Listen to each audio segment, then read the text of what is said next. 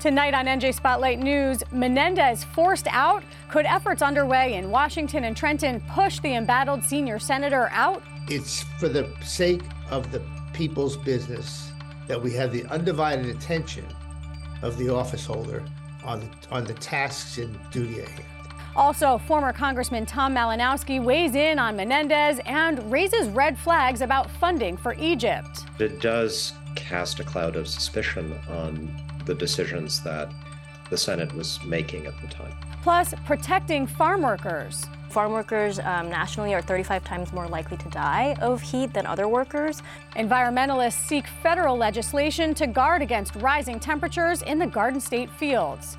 And medical play. St. Joseph's Hospital in Paterson incorporating a little fun to help children battling illness. The child needs to be healed in various aspects, right? So not just the body, but the mind and the spirit. NJ Spotlight News begins right now. Funding for NJ Spotlight News is provided by NJM Insurance Group, serving the insurance needs of residents and businesses for more than 100 years. Horizon Blue Cross Blue Shield of New Jersey, an independent licensee of the Blue Cross and Blue Shield Association, and by the PSEG Foundation.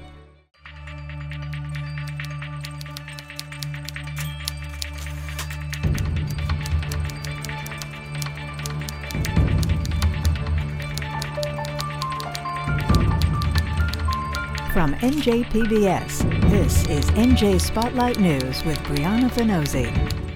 Good evening and thanks for joining us this Friday night. I'm Joanna Gaggis in for Brianna Venozzi. Well, the calls continue to grow for U.S. Senator Bob Menendez to resign. At this point, more than half of the Senate Democratic caucus calling for him to step aside, even after he addressed his colleagues in a private meeting yesterday. Democratic Pennsylvania Senator John Fetterman has said he'd consider an expulsion resolution against him, forcing Menendez out if he won't resign. Such a move hasn't been made in more than 160 years. It would require 2/3 of the Senate to be approved, and that doesn't look likely as there are several Democratic senators, including Majority Leader Chuck Schumer, insisting the legal process should play out and Menendez should have the chance to defend himself in court. But here in New Jersey, one Republican legislator is proposing a ballot question that would require Menendez or any politician to resign under such circumstances. Senior correspondent Brenda Flanagan takes a look at who's weighing in on which side and what it all means for the balance of power in Washington. Indicted Senator Bob Menendez defended his adamant refusal to resign during a closed-door caucus in Washington yesterday. He wants Senate Democrats' support after more than half of them urged him to step down, including Jersey colleague Cory Booker. Menendez knows the value of his vote, and his tone was anything but apologetic. We'll continue to cast votes on behalf of the people of New Jersey, as I have for 18 years.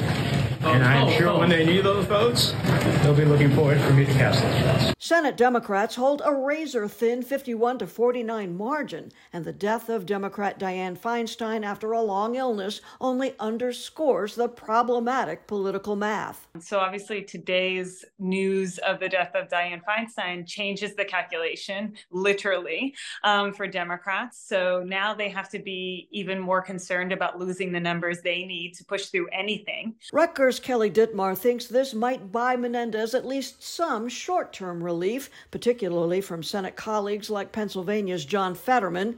He's not only called for Menendez to step down, but said he'd vote to expel his fellow Democrat from the Senate.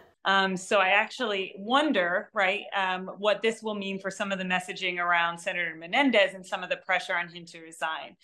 It wouldn't be surprising if some of that slows down until we have a replacement for Senator Feinstein. Unless Democrats see some imminent liability, right? Some imminent political damage. If Schumer were to go to him and say, you're costing us support here, or if Murphy were to say, the legislature's at risk. There's nothing that's going to back him out of being dug in to finish out his term. Ryder's Micah Rasmussen says the Senate's expelled only one member since the Civil War, that Menendez hangs on while facing a second federal corruption trial. The first ended in a hung jury, outrages a lot of people. To have a U.S. senator under indictment like this again, and very little being done about it, other than calling for resignation, simply not enough. Assembly Minority Leader John DeMeos dug out a 2008 resolution that had let New Jersey voters amend the state constitution so indicted elected officials would be suspended from office without compensation until the charges are dismissed, the person is acquitted of the charges, or the person's convicted. The Republican says Menendez can't properly serve Jersey constituents while fighting these charges. He was indicted before he went to trial, before he didn't resign. Understood, but he still couldn't do the job as he would normally do without an indictment hanging over his head. DeMeo says it would be up to the governor to select an interim replacement for a U.S. senator. Governor Murphy, who called for Menendez to step down just hours after the indictment was unsealed, won't comment. We are a country where you're innocent until proven guilty, and even in my statement asking Senator Menendez to resign, we made that point. But I won't speculate on any potential legislation. Moreover, Rasmussen believes it would take a federal constitutional amendment to, in effect, mothball a sitting U.S. senator. For now, folks on both sides of the aisle are resigned, except, of course, for Senator Menendez. I'm Brenda Flanagan, NJ Spotlight News. The bribery and corruption charges against U.S. Senator Bob Menendez include allegations that he used his influence on Capitol Hill to benefit the Egyptian government. Those charges have brought into focus the billions in funding that the U.S. provides to Egypt each year. Brianna Vannozzi sat down with former Congressman Tom Malinowski, who was co-chair of the Egypt Human Rights Caucus in the House. He gave his perspective on the impact of these allegations and how our government should handle its support of Egypt moving forward. Well, thanks for joining me. I appreciate your time on this. You know, the details regarding Egypt may not have been the sexiest part of the indictment, given the gold bars and cash, but you were the House co-chair of the Egypt Human Rights Caucus at the time, allegedly, that these meetings and arrangements were happening. What struck you when you read the indictment?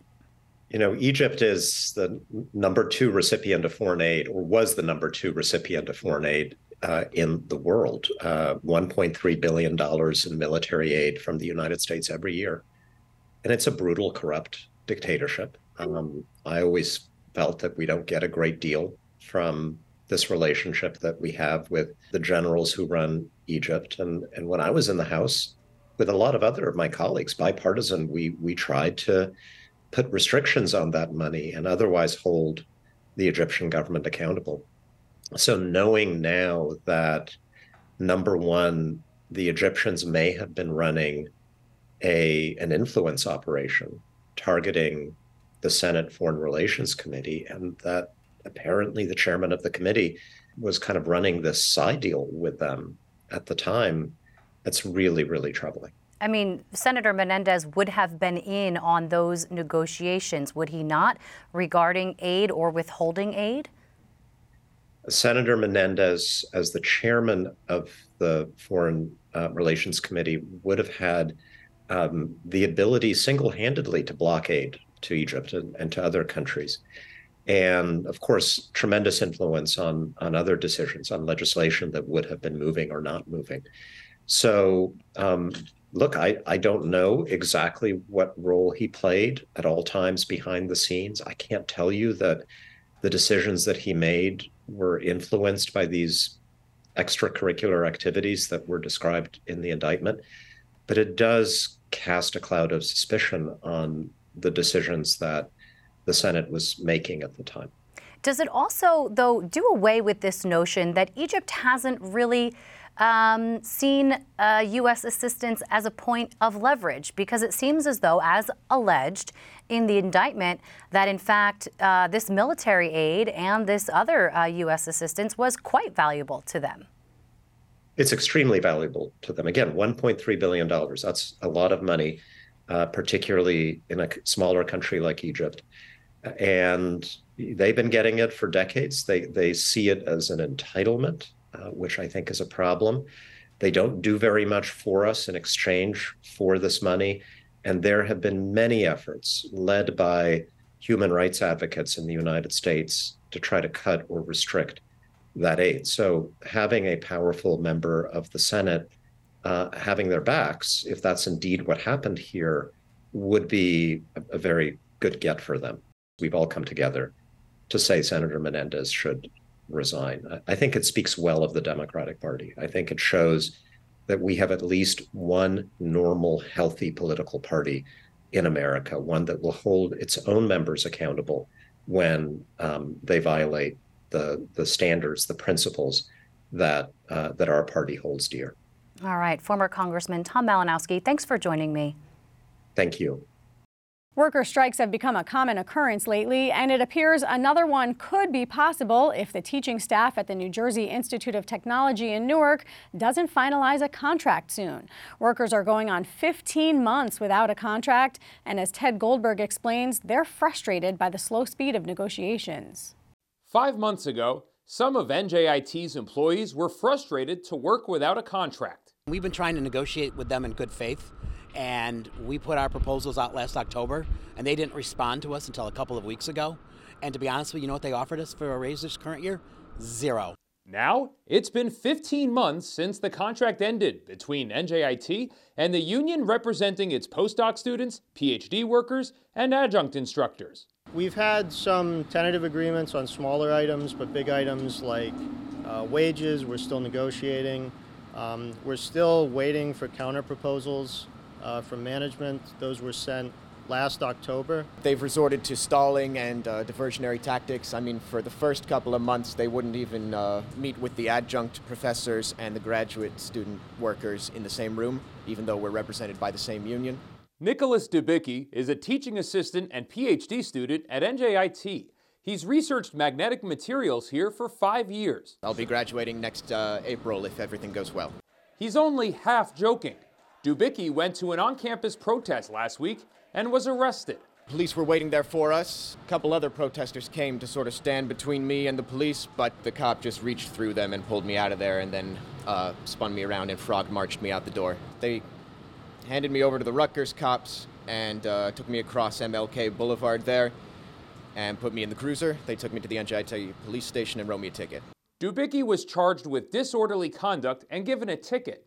That charge was voided on Tuesday, but Dubicki worries that he won't be the last union member to face arrest during protests. I think there was a quick turnaround on this because it would really be indefensible to pursue these charges. The idea that this university might think it's a good thing to use the police to discipline an aggrieved workforce is frankly very troubling. Will they do it to somebody else? You know, I'm fine, nobody got hurt, but we don't want this to happen again. In response to this story, NJIT sent a statement which reads in part, "We recognize and support the right to protest in public spaces.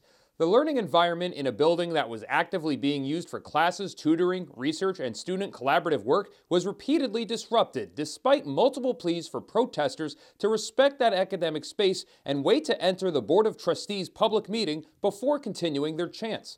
NJIT also says its latest contract offer includes pay raises and more benefits. But that hasn't stopped union members from preparing for a strike, taking inspiration from Rutgers. None of us really want to strike. We want to, settle this contract quickly and basically get on with teaching and researching. But if it becomes necessary, I think we're prepared to do it. We treat them as a sibling unit. They're one of our extended Rutgers family. And so we've made it very clear to them. We're prepared to lend support in any material way we can. Brian Sachs leads the adjuncts union at Rutgers. He says NJIT workers have asked for advice on how to move forward with a strike. The most important thing that I or anybody can say to a union is build your power. Get your members behind you. You're only as strong as what your members are willing to do. The union tells me its biggest demands are raises in wages and better health care. In Newark, I'm Ted Goldberg, NJ Spotlight News. In our Spotlight on Business report tonight, Washington lawmakers have less than 24 hours to pass a stopgap spending bill and avoid a government shutdown. That deadline is tomorrow at midnight. Today, House Republicans shot down Speaker Kevin McCarthy's proposed bill, a faction of far-right conservatives voting no on his proposal. The House has agreed on 3 long-term spending bills that would fund defense, state, and homeland security. But to avoid a shutdown, the House and Senate have to pass the same short-term spending bill. Now, if there is a shutdown, countless services here in New Jersey would be interrupted. Things like small business loans would stop processing. Federal workers, including active and reserved armed forces members, would be furloughed. Social supports like food and other benefits for children and families would be halted, and national parks would close. And here's a look at how the markets closed to end the week. And be sure to catch NJ Bisbeat with Raven Santana. This week, she celebrates Hispanic Heritage Month, highlighting how the Hispanic business community contributes to the state's economy and the barriers they face in starting and running a small business. That's Saturday at 5 p.m. and Sunday at 9:30 a.m. on NJPBS. If you've been outside today, you know the roads are a flooded mess. Such a mess that this afternoon, Governor Murphy issued a state of emergency for all 21 counties. Flash floods have been reported around the state, with at least one water rescue happening earlier in Fairfield. Coastal flood advisories were in place since this morning, with the shore region really taking the brunt of the impact of this weather system here in New Jersey. All of this because rain fell at a rate of 1 to 2 inches an hour earlier today. Up to 7 inches are expected to fall by the end of the night. It's also meant flight delays out of Newark and New York as ground stops were declared at all major airports. New York's been under a state of emergency since the morning. And don't expect a break from this rain anytime soon. It's expected to rain through Saturday, bringing rainfall totals to 13 inches in the township of Homedale, and that's just so far this month. Farm workers are often overlooked when it comes to workers' rights issues, but they play a vital role in New Jersey's agriculture economy. And recently, their work conditions have worsened, with rising temperatures forcing them to work in extreme heat and sometimes life-threatening conditions. WNYC reporter Karen Yee and NJ Spotlight News producer Michael Warren recently took a closer look at the realities facing farm workers, and they're here with me now. Karen and Michael, thanks so much for being here tonight. Such an important topic. We regularly talk about the impact of climate change on farming, on crops.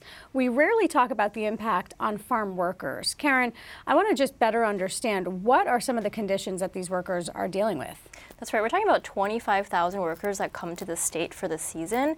And these workers live predominantly on the farms. If they're here on H-2A visas, which are special work visas, the farmers actually have to provide housing on site. So you're talking about a population that is living in social isolation on the farms, miles from sidewalks or roads sometimes. These are workers that are coming from other countries in many cases, don't speak English, may not know the language, and really rely on the farmers for access to cars, to go to the grocery store, or to even get basic hygiene products, and also rely on the farmers for their way of living as well. So, Michael, what are the dangers that they're facing when they're actually on the job? As we know, the climate is warming. They're dealing with extreme heat. Just break that down. What does that look like? Yeah, I think we really got to realize that New Jersey since 1895 has warmed by an average of 3.5 degrees, and we see that play out throughout the year in terms of warmer summers, warmer winters, and the number of days that reach 85, 90, 95 degrees is increased significantly. And these workers are out in the fields, outdoors with little shade, doing hard work. I mean, they're sweating and just lots of physical exertion for 8-10 hours a day. And on particularly hot and humid days, if they don't have enough shade or enough water or just enough time to take a break, they can push their bodies into states of heat exhaustion or sometimes heat stroke, and those are serious conditions that can lead to hospitalization or even death. And they have led to death, yes? Yes. So, Karen, what are some of the protections that they are looking for or that advocates say should be granted to them? That's right. So there's no federal heat standard. I mean, the federal government is working on it, but that process can take up to 7 years, and there's really no time to lose. So farm workers nationally are 35 times more likely to die of heat than other workers. And so at the state level, there's been some bills proposed to mandate, for example, shaded areas or paid breaks, but haven't gotten really much movement. And so advocates are looking to the federal level to see, can we get some rules in place as it gets hotter to just really ask for basic things, right? Like ice water, breaks after a couple of hours after after working in the heat, especially when it gets to a certain temperature. Michael, one thing that Karen mentioned was they're living in kind of substandard housing as well. One of the things your reporting highlighted is that they're often not even drinking water because they're paid by what they produce. And so water means a water break, means they need to use the restroom. So these could be potentially extremely dangerous situations for them. And then they have no air conditioning when they go home. Yes, I mean, there's very few legal protections in place, so it's really a farm-by-farm basis. And some growers take better care of their workers than others do, but especially with the housing standards. I mean, if workers are here on the H-2A visa, they have some level of protection. There's some very basic standards for their housing.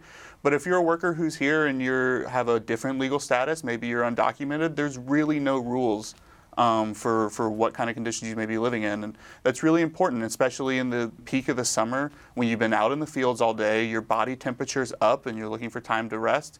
If you can't rest, then... Karen, just very quickly, a few seconds.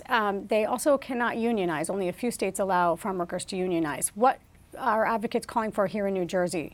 Right, there has been some bills proposed as well to extend the collective bargaining rights that regular workers have under the National Labor Relations Act, and that still hasn't gotten much movement, but that would give them a seat at the table and a voice to demand some of these protections. Karen Yee, WNYC reporter, our very own Michael Solwarren, thank you both. Great reporting, really important topic. Thank you. Thank you, Joanna. The hospital can be a scary place for kids, especially when they have to stay there.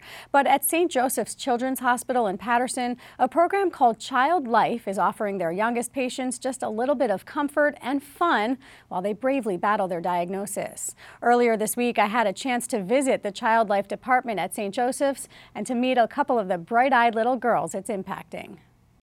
Wait, we have to put the shot again. We should do the shot again? Do you want to use the real one this time? You can help me? All right, we'll do it together, okay? So it's not so scary.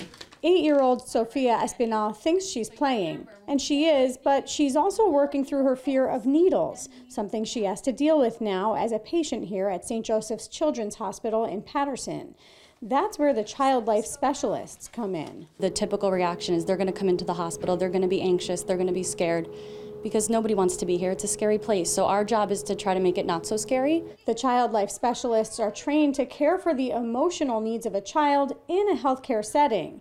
Isabella Colonico explains how she would work with a child who's just learned they have cancer. From the minute that they are diagnosed, I'm there with the family to help them understand what cancer is. We have books, videos, and dolls that mimic exactly what they're going to go through. And just like with Elmo, they help the kids understand the process through a practice called medical play. We use medical play every day in our careers, and it's a really fun way to actually use the real-life medical supplies, and we explain step by step in a developmentally appropriate way the sensory things. So we're going through each step. There's going to be that rubber band on there, and yeah, it can be really tight. Is it worse than the needle, or is the needle worse? The worst. The worst is the needle? Yeah. Just validating all the different feelings. And you know, we don't lie. There is going to be a poke, and sometimes it does hurt. But we offer choices when we do that. So offering choices is the most important part, where they can gain that sense of control back. Maybe his lungs?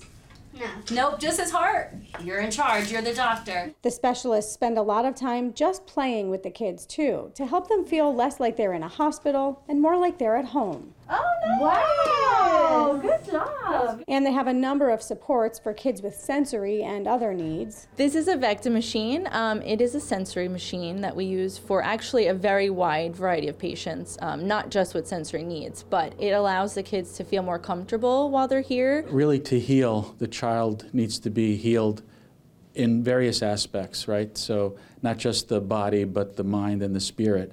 And that's what Child Life does. I feel like really excited and happy because I like being here, because it's really fun, because you get to do whatever you want, and everybody is really nice here. Perhaps most unique about this program, it's not insurance-based, so it operates solely on donations. Right now, it's fully funded through the philanthropic support of an accounting firm called Sachs in Parsippany. Being able to support all of the resources that they need to take care of children. So it's the crafts, it's the special therapies like art therapy and music therapy. It's, having characters come in. It looks like Toys for Holidays. So Christmas, the kids get to go home with a big bag of toys. On birthdays, we get to have big celebrations. And even working in the ICU, we get, even if the kids are too sick to play, we have colorful blankets and nice pillows. And to end this month of childhood cancer awareness, Saks is holding a 4K walk this weekend. Anyone can register. So there's a run and there's a walk, and there's also some kids' dashes as well. The walk is tomorrow in Parsippany. Some of the patients from St. Joseph's are actually able to attend. It's how the hospital ensures that its Child Life program continues to reach all the kids who need it.